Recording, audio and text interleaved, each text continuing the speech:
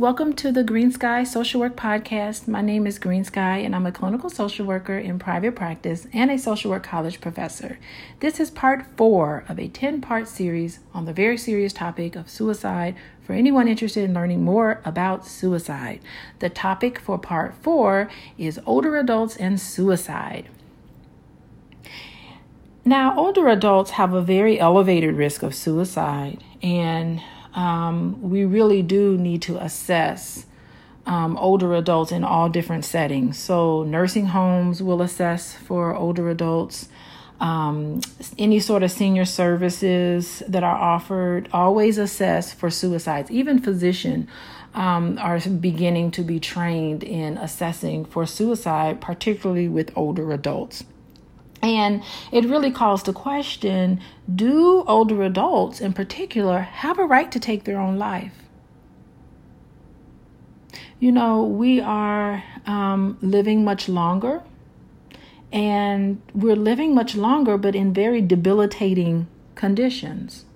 So, you know, you have a lot of older adults may have a terminal illness. They may be dealing with chronic pain. And so what we're having is that people's lives are being extended, but the quality of their life is really not increasing. So we are living much longer with debilitating conditions. And so it becomes sort of an ethical decision.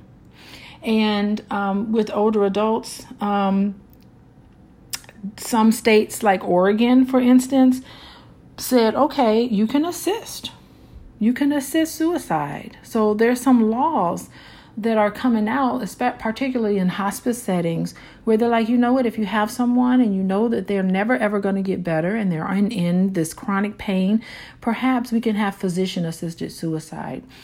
This is a very, ethical and philosophical debate that people consider very seriously. And but for social workers and mandated reporters, if we feel like you are at risk, there are things that you have to do to treat that risk. So in dealing with older adults, a lot of times what a social worker might do, for instance, is make an assessment. Ask them questions about their friends. Do they have friends? How mobile are they?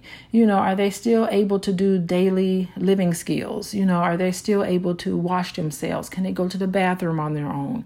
How mobile are they? Are they someone who does yoga 4 or 5 times a week? Or are they someone who just sits around and are sedentary? You also need to look at work, because sometimes older adults can become very lonely. Like suppose they retire from employment, and maybe sometimes, a lot of times older adults will retire from employment and it'll be a very good thing, or it could be a thing where they're just kind of forced out of the job. And so this can become very depressing. Asking them about if they're married or if they have pets in the home, and, just their general health and mental health are all of the things that you need to assess to determine if they've lost things, so maybe older adults did have a good network of friends, but a lot of them have died. Maybe there's an onset of dementia or neurocognitive disorders. Maybe there's some financial issues going on. Maybe their role in the family has changed dramatically and they don't feel as important. So, what we do is we assess for isolation. We ask questions about loneliness and risk factors. The number one risk factor of suicide for older adults is the recent death of a spouse or someone close. And so, we need to consider that. And oftentimes, sometimes you have an undiagnosed or untreated depression with older adults that can also lead to suicide.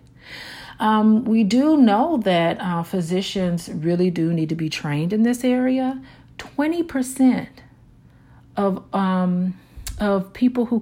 older adults who committed suicide did so within 1 day of committing suicide.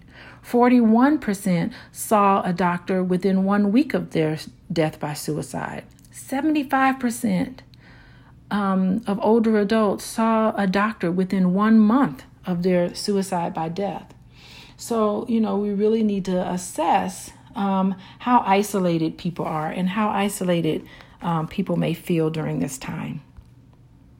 So if you have an older adult in your life or someone who is up there in age, we now understand that they often are more isolated. It's important to check in with them and talk to them and make them feel important because we know the risk factors. Particularly loneliness is the number one. Perceived health problems, physical issues with pain and chronic illness, and recent death of a spouse or someone close. Also major role changes, for example, in retirement and being able to adjust to how things are. And, in United States culture, older adults are kind of left aside, and westernized societies, don't see older adults in a very positive way like some other cultures do. And so we do need to consider that. So my name is Green Sky.